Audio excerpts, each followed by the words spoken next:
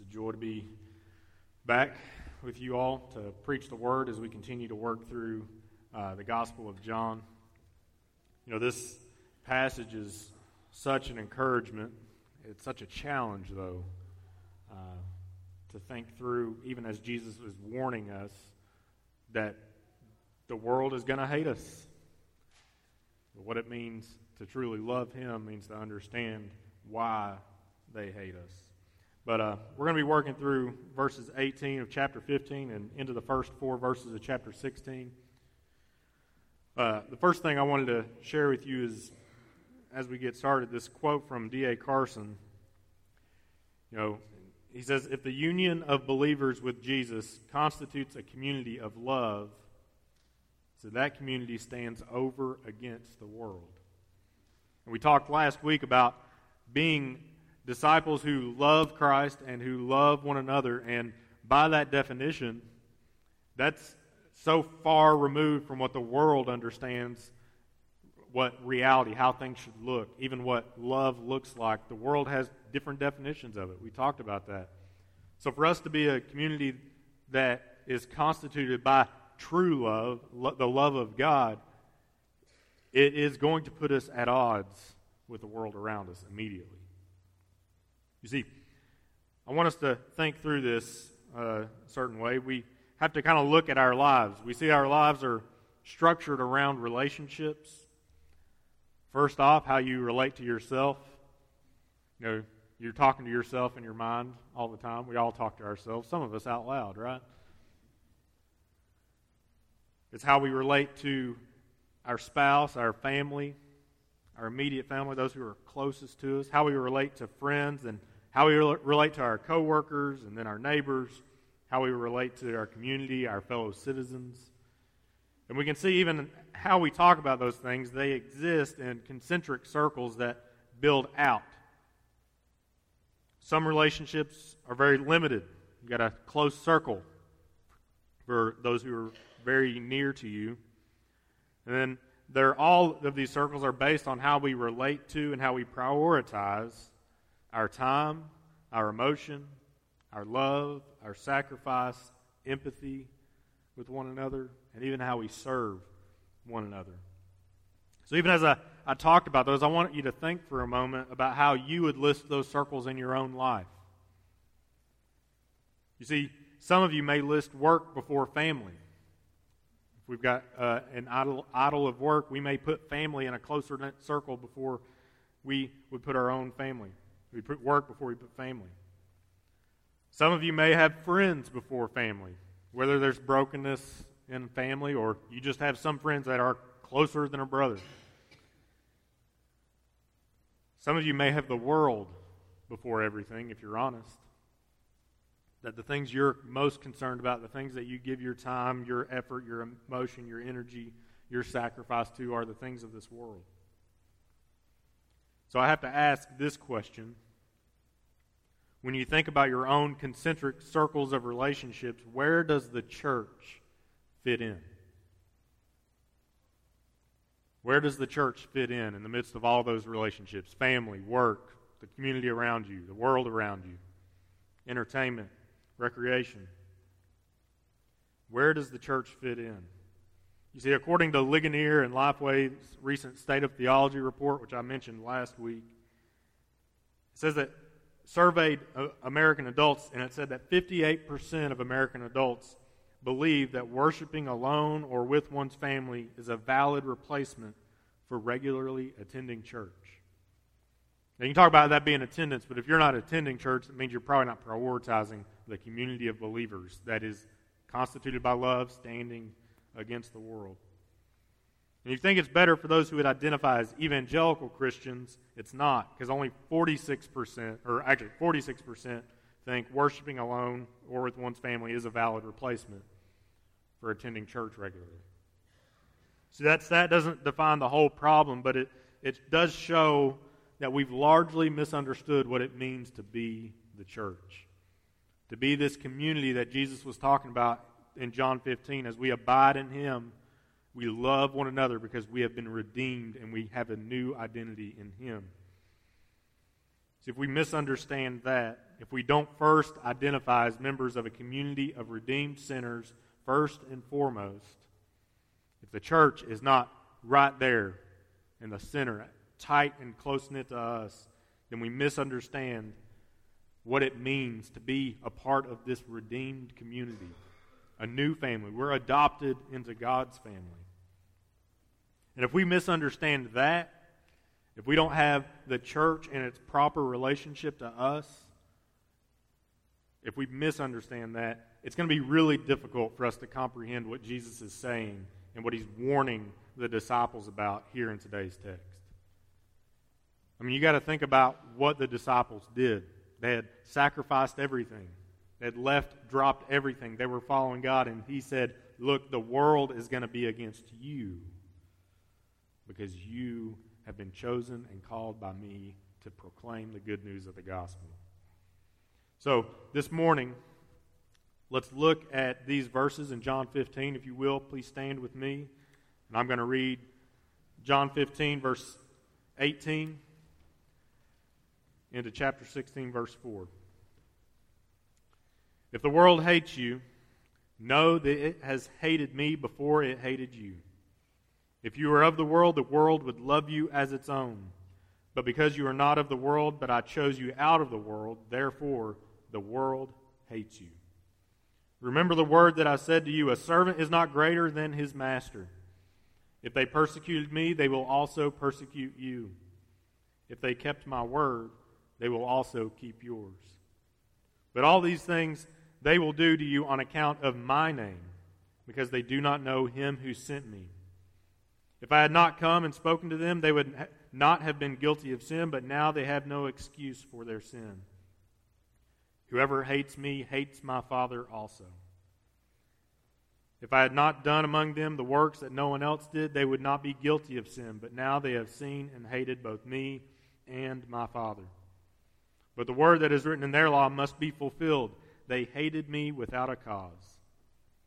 But when the Helper comes, whom I will send to you from the Father, the Spirit of truth, who proceeds from the Father, he will bear witness about me. And you also will bear witness because you have been with me from the beginning. I've said all these things to you to keep you from falling away. They will put you out of the synagogues. Indeed, the hour is coming when whoever kills you will think he is offering service to God. And they will do these things because they have not known the Father nor me. But I have said these things to you, that when their hour comes, you may remember that I told them to you. Let's pray. Dear Lord, we hear the words of Christ. And Lord, they're difficult to hear. They're difficult, and Lord, it's a promise that we are going to face persecution, that we are going to face trial, that we are going to be hated by the world, Lord, when we follow Christ. When we show his love, when we exhibit his attributes, Lord, the world will not like it.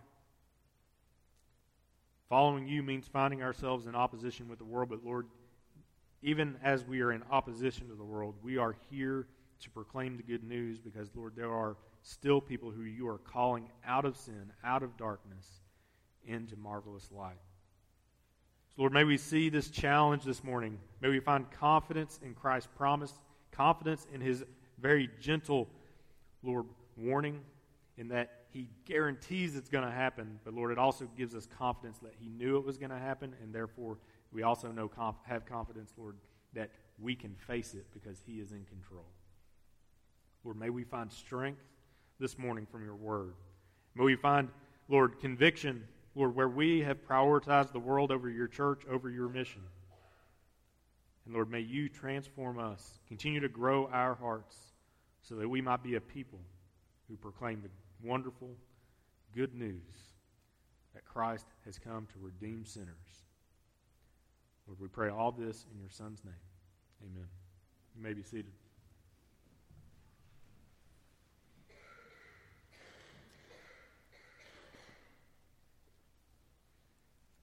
My proposition this morning is that we would see that Jesus has called for us to unify as his witnesses by living and proclaiming the truth of his redemption with the promise that it will pit the world against us. It may be a lot to understand, but we've got to see how Jesus has been continually fighting for unity, preaching unity to his disciples right before he's going to the cross. Right before he is leaving them, he is reminding them, look, you need to be united. You need to be united under my identity, united under this identity of being redeemed by me, called by me, to serve God. So we need to have unity where our witness really will be nothing. So he's calling us to unify as his witnesses by living and proclaiming this truth that he's come to redeem. But he's given us a promise that even as we do that, it will pit the world against us. So my first point this morning is this: Jesus doesn't desire a comfortable life for you.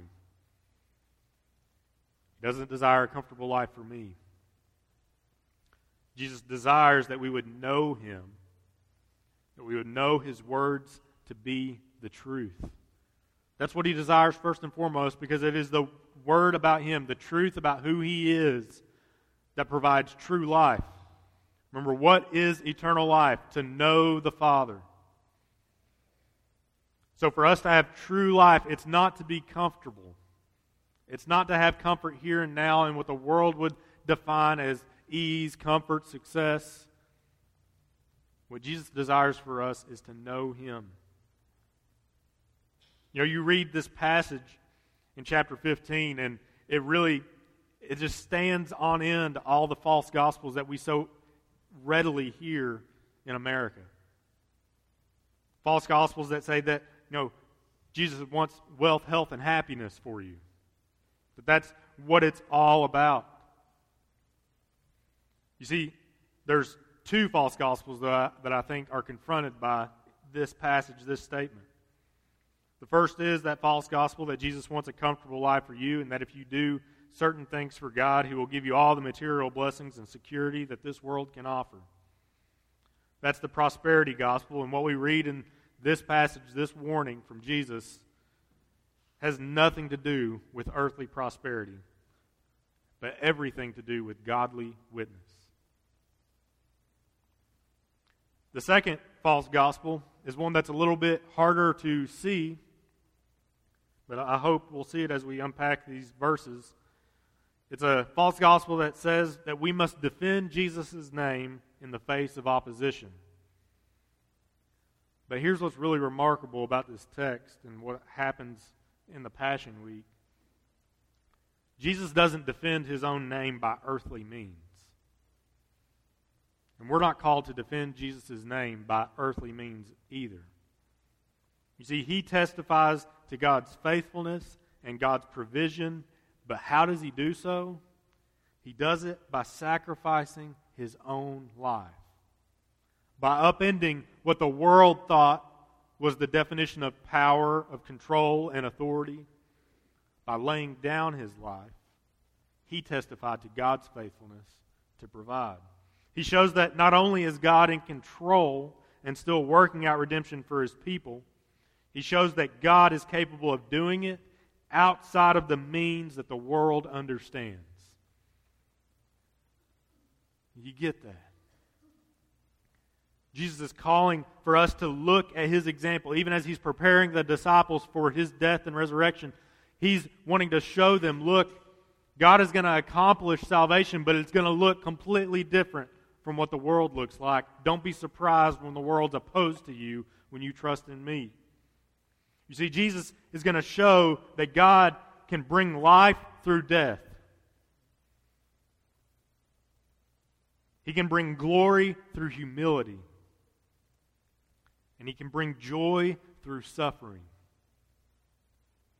The world doesn't know anything of those truths. See, these false gospels tell us, one, God wants a lie. God wants what the world wants for us.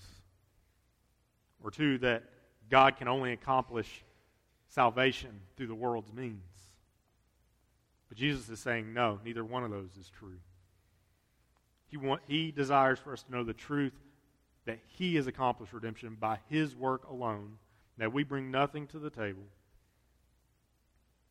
and that He's accomplished His work through a way that we can't understand in light of the world, but only can understand in light of Him and His revelation. See, this is so contrary to what the world says. It's hard for us to understand. But yet, we constantly want to fit our faith into a successful view of what the world would say would be success. But Jesus is redefining what faithfulness, redefining what success looks like by saying, look, if you really want to know the truth, look at what I'm about to do and find confidence in what I'm going to accomplish. See, Jesus has promised that this conflict is going to come. He gives the warning in verses 18 through 21. If the world hates you, know that it hated me before it hated you. Like, don't be surprised when it hates you. Don't be surprised when they persecute you. Look, they persecuted me. But we have to remember, and we can take comfort, that all these things they're not going to do because of us, they're going to do because of Him. We also see in verses 1 through 4, chapter 16, that this warning isn't just a warning to say don't be surprised when it happens, but it's also a warning that is a comfort for us. How can this promise of persecution and suffering be seen as a promise of comfort? Jesus says in 61, I've said all these things to you to keep you from falling away. They're going to kick you out of the synagogues, they're going to kill you, and they're going to think and even proclaim that they're serving God by killing you. But Jesus is predicting that that's going to happen so that when it does, and it inevitably will, they'll know, look, He's in control. I can find comfort. See, when God is in control, we realize that there's much more to life and life abundant than the life that this world has to offer. And when those who are opposed to the church, opposed to Christ, come to try and take and destroy us through what the world would say, the means by which the world would say success and power and authority are gained, then we can say, look, you don't know what power and authority is. When the world says, no, if you really want to be successful, you need to have money, you need to be secure, you need to have safety, you can say, you don't know what safety and security is.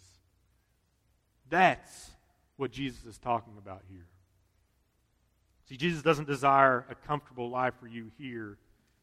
He desires for you to find comfort in His power to save, to find comfort in trusting God and depending on Him for everything. Just as Jesus was seeking to shift the mindset of the disciples, He wants us to understand this rock-solid confidence.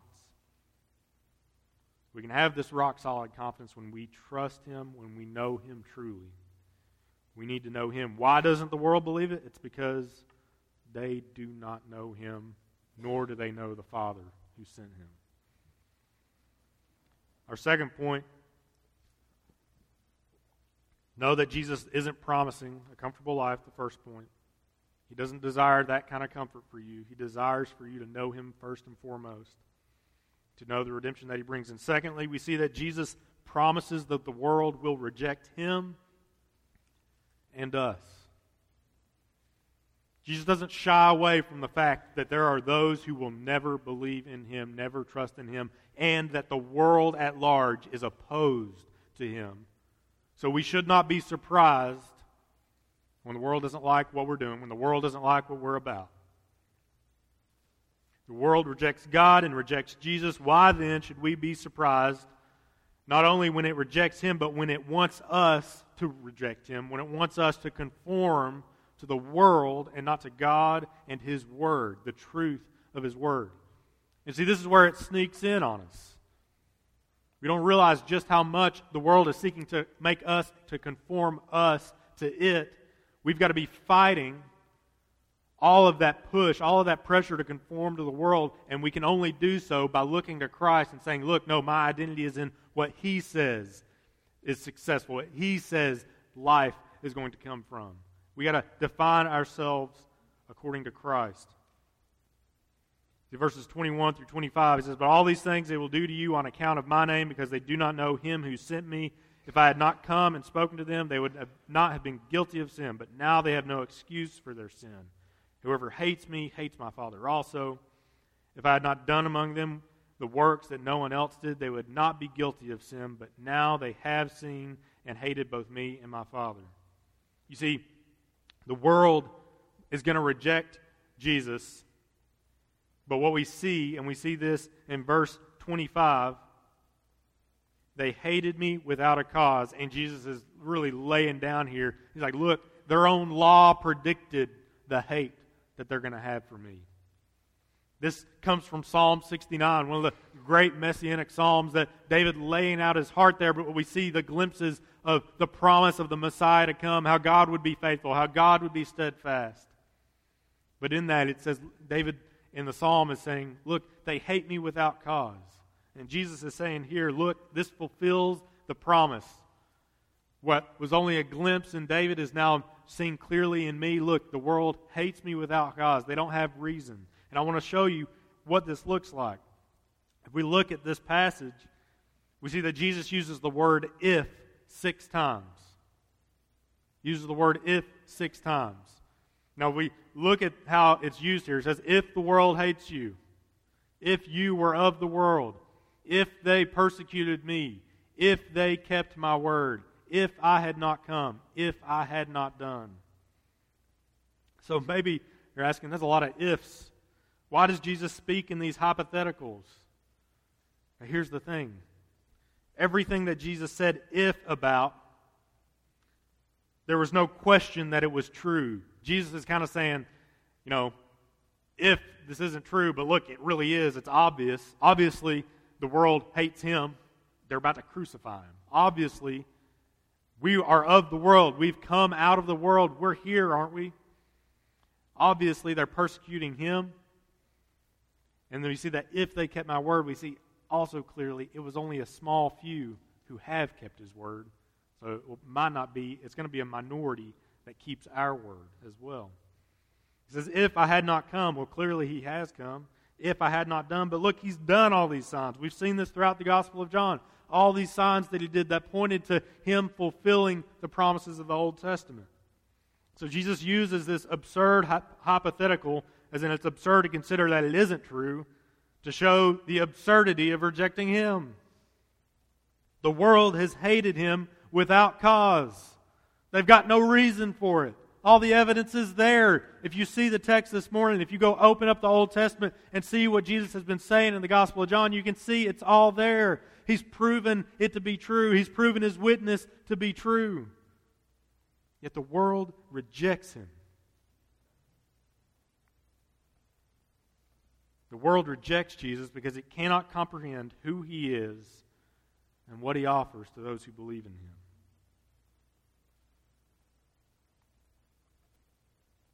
The world will reject him. The world will reject us when we believe in him. But this isn't as if Jesus is saying, the disciples, if they immediately thought, well, okay, it's us against the world. Jesus makes it very clear that our position apart from the world is not one that comes by our own effort. You see, he says, if I chose you out of the world, therefore the world hates you. They do not hate you for you, they hate you because of my name. See, our minds were once just like the world's until Jesus called us and made us see the truth.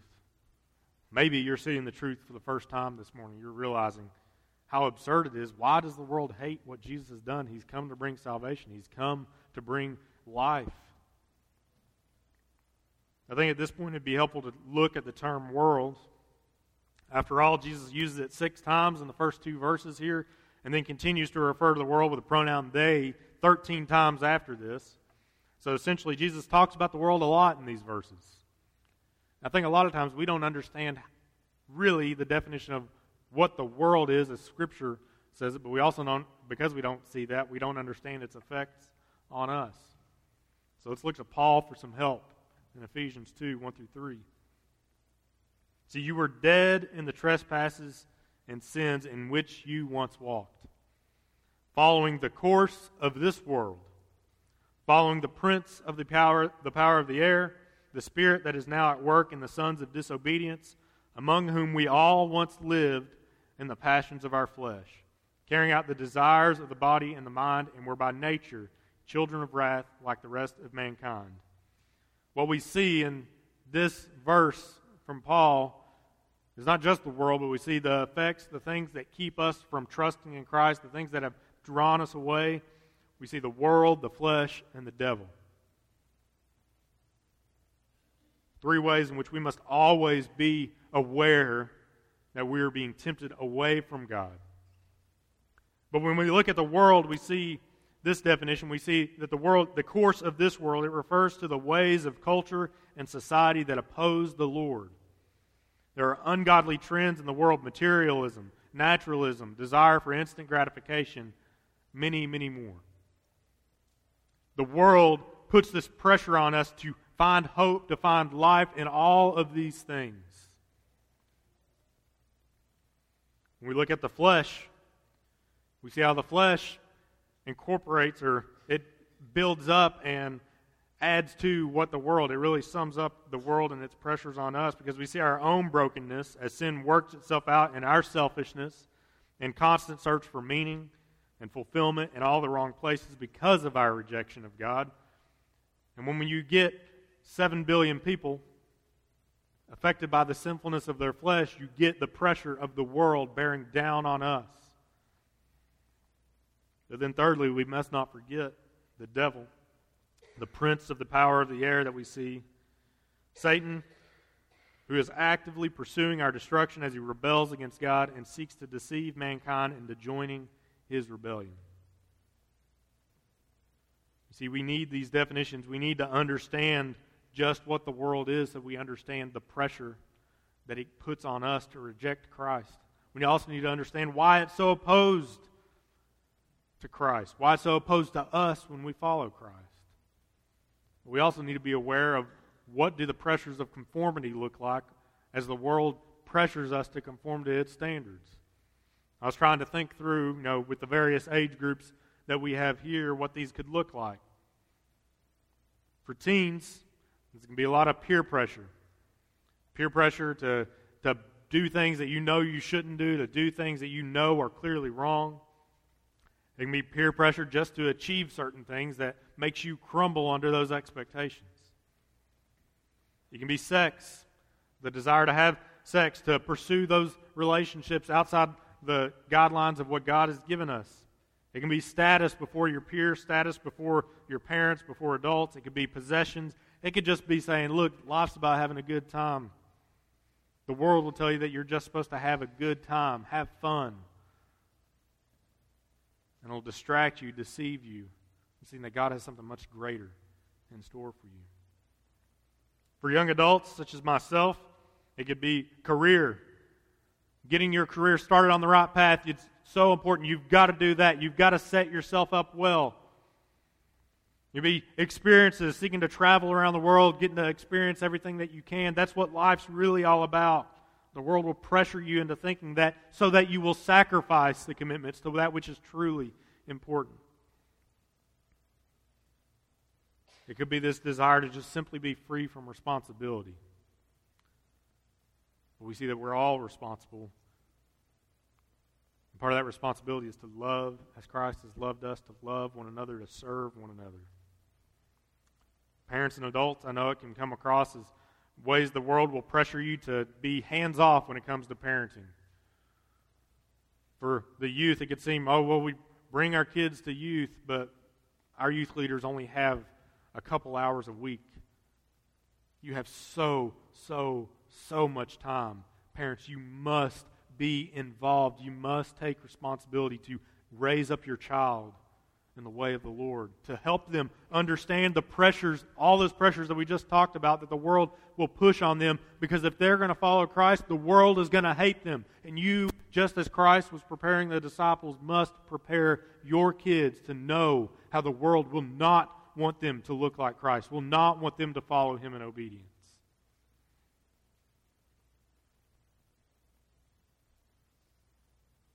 It's not just parenting, but there's the pressures of money, the pressures of security for both your family, for your career, the pressures of reputation. If we look too Christian-y, maybe we won't be able to be as successful in business. If we look too much like Christ, some people just won't want to have anything to do with us. But that's not what it means to follow in obedience.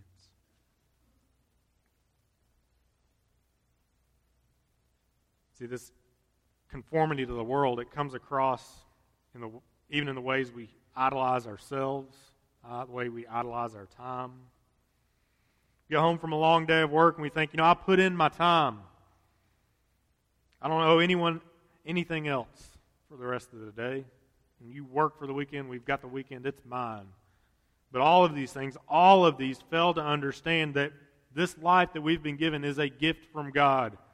We don't own anything. We don't own our time, but even what we do, how we use our time, how we use our life, it is God's to be used. Are we going to give it to Him and find joy in living as He has called us and created us to live, or are we going to continue to deny Him? Well, this whole point is that Jesus promises the world will reject Him and us. We've got to understand that the world's going to put all of this pressure on you, all of this pressure on me, so that we do not live as Christ would have us to live. The world is seeking to make us focus on it, so when we don't focus on the world, don't be surprised when you find yourself at odds with it. When you seek to make your focus clearly on Christ, on His purposes to serve and to continue the ministry that He began, just as He's telling the disciples here, don't be surprised when the world will come and attack you and seek to beat you down, to keep you from doing that. Jesus has promised that is coming. To keep building on this, we're going to move to this third point. Not only has He promised the world will reject Him, but He's promised that conflict is going to come to those who follow Him. In verses 1 through 4 of chapter 16, we see the purpose in verse 1. He's doing this so that He'd be able to keep us from falling away. But He says they'll put you out of the synagogues. This is something that I don't know if we even comprehend today. It's something even bigger than how we take membership.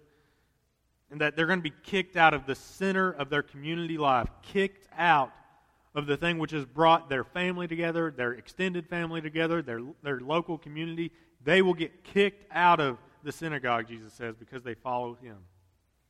You see, this conflict, it may include us being conflicted and having lots of anger extended towards us by those who are close to us.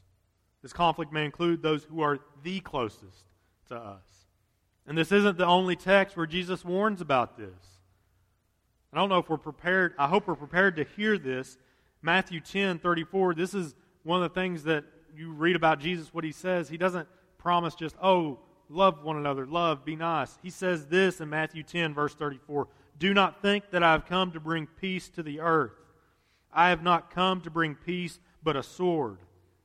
For I have come to set a man against his father, and a daughter against her mother, and a daughter-in-law against her mother-in-law, and a person's enemies will be those of his own household. Whoever loves father or mother more than me is not worthy of me. Whoever loves son or daughter more than me is not worthy of me. And whoever does not take his cross and follow me is not worthy of me.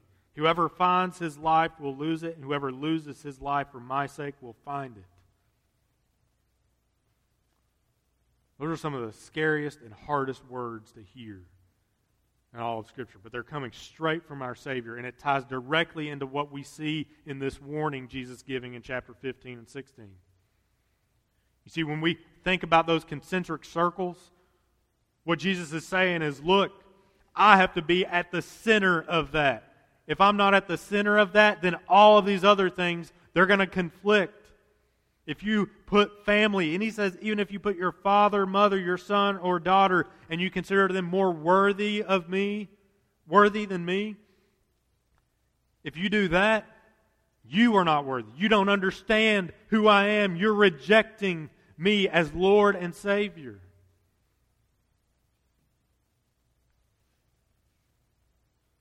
John Piper sums it up this way. He says, radical obedience to Jesus relativizes natural relationships. This means that following Jesus often introduces ambiguity and sorrow and pain into family relationships.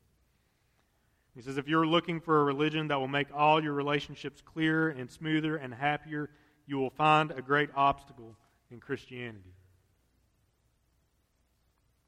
See, this doesn't mean that we're put at odds and we're called to hate our family. That's not what he's saying. What he's saying is, look, we're so affected by the world. You're so consumed by your flesh. Well, you've got to understand that when you follow me, it's going to push everybody away from you because they will see the truth. And the truth, what do we see in the beginning of John? Mankind does not like the darkness, and we do not like when the light exposes the darkness within us. So what are we called to do? What are we called to do? We're called to suffer. We're called to be faithful. We're called to trust Him. We're called to, as we read in Ephesians 4 last week, we're called to speak the truth in love. See, when we speak the truth in love, we are loving those who don't like us, who are opposed to the new standards, the new principles, and that we are saying, this is our new identity in Christ. We're called to live according to God's way. I'm living God's way, not my own way anymore, and that means I can't do the same things that you're doing. Even if it's your family, if it's your parents, if it's your brothers and sisters, even if it's your kids, that's one of the most important ones. You say, look, the way you're living is not how God would have you to live. You need to hear the truth, and I won't have anything to do with the things that are against God, and you've got to understand that. And even if it causes that conflict, we shouldn't be surprised by it because Jesus has promised that conflict would come. In Luke 14, Jesus said, verses 25 through 26, now great crowds accompanied him, and he turned and said to them, if anyone comes to me and does not hate his own father and mother and wife and children and brothers and sisters, yes, and even his own life, he cannot be my disciple. See, following Christ, it radically reorients what is most important for us. This conflict may include those who are closest to us. It's conflict that Jesus promises. Secondly, this conflict will reorient how we prioritize possession, status, and any other form of worldly gain. Later on in that same passage from Luke, we see Jesus say this, so therefore any one of you who does not renounce all that he has cannot be my disciple. If our status, our career, our possessions, our worldly attainments, if they go above God, if they're more important to us than following Christ, listening to Him, obeying Him, He says we cannot be His disciples.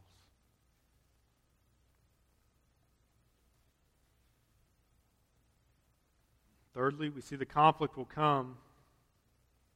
But the conflict will come as we are faithful to show the results of redemption.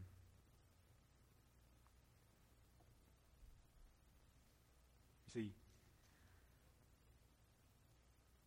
he says, if they persecuted me, they will also persecute you. If they kept my word, they will also keep yours. See, as we mirror Christ, the world is going to hate us.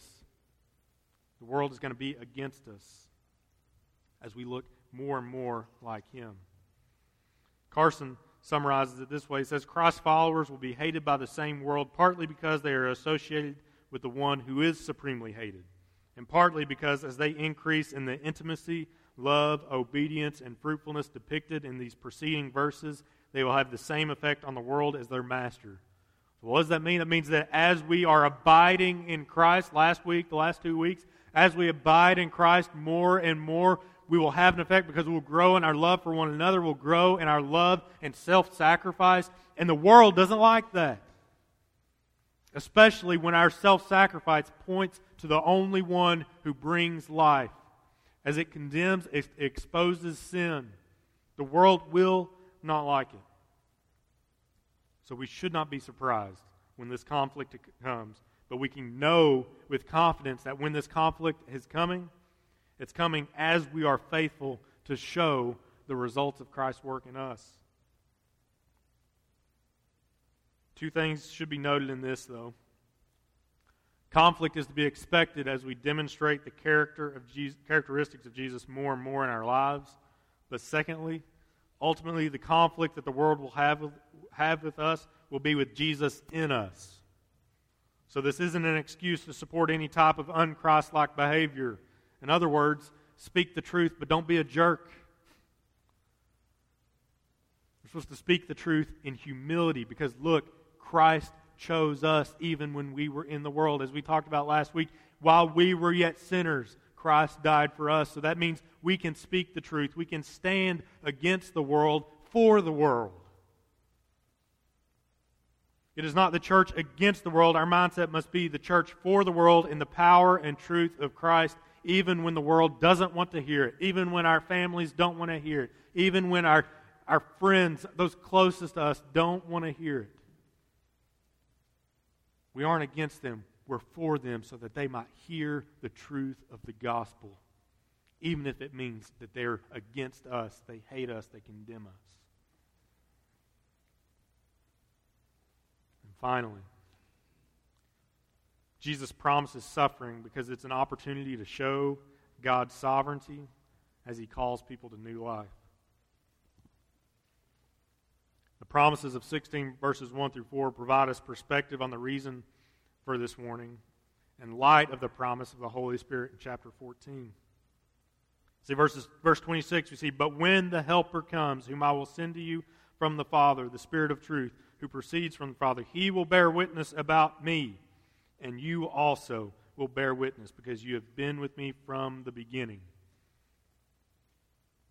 You see, this suffering, us stepping into this opportunity to bear witness, we're guaranteed the suffering, but we're guaranteed the opportunity to proclaim what Christ has done. See, Jesus has been preparing the disciples. This whole passage, the last 2 months as we've been working through this last discourse, it's building up to the moment that Jesus gets betrayed, that He's separated from them, and He's saying, look, this is what I'm calling you to do. This is what the work I've been doing all along. It's been training you, preparing you to proclaim this good news. As He prepares them, He warns them. But He warns them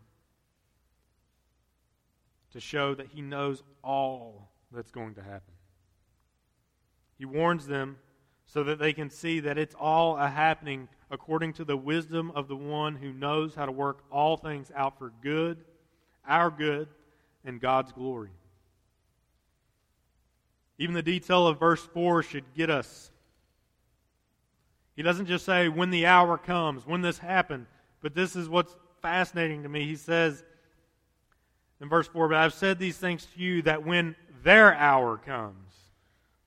It's almost like Jesus is saying, look, they're going to think it's their time. The world is going to think it's its time. You can hear that every day as people talk about Christianity and how Christianity is not relevant anymore. This faith that you talk about, it's not relevant. We've moved beyond that. We've got science. We've got humanism. We've got success, and we don't need the weakness of religion anymore. Jesus promised that mindset would be there because He says, look, when their hour comes, there's irony here, you may remember that I told these things to you.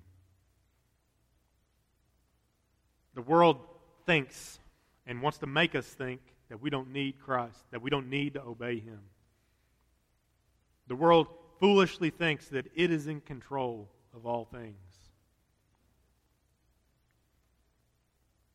We are called to be different from the world because we've been called out of the world. We've been called to believe this gospel because we know that Jesus has brought about salvation apart from the worldly means, because He brought about life from death. We know that He's called us to live a life of obedience that looks different from the world because we have eternal life, life with our Creator, with our Father. And the things of this world don't mean anything compared to that. We can sacrifice all that we have. We can live in conflict with even those who are closest to us, knowing that we know the truth, for we know our Creator, and that the best thing for even those who love us, who are opposed to us, when our family is opposed to us, when our friends are opposed to us, when our community is opposed to what we stand for, if we stand for Christ, the most loving and kind and gracious thing we can do is to continue to stand for Christ, even if it means persecution, even if it means our own death. Do we have that kind of faith? Do we have and live that kind of obedience?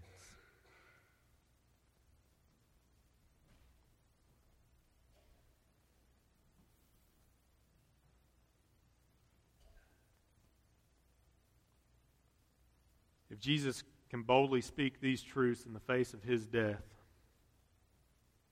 surely in light of His resurrection, we can boldly in faith stand to proclaim the goodness and loving kindness of our Savior. We have this awesome privilege.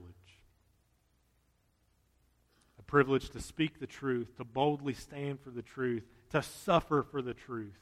That's why James can say, count it all joy, brothers, when you face trials of various kinds, when you are persecuted, when you suffer for the sake of the name of the Lord.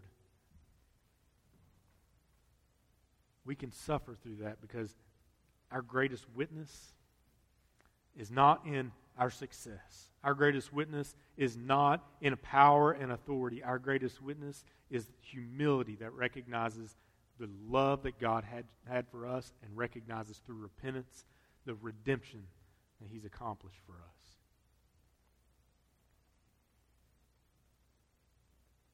I don't know about you, but this is a hard passage. Because I find myself distracted by the things of the world every day, as I'm sure each one of you do. It's so easy to think, man, this is so important, or I just can't step into this difficult situation. What are we called to do?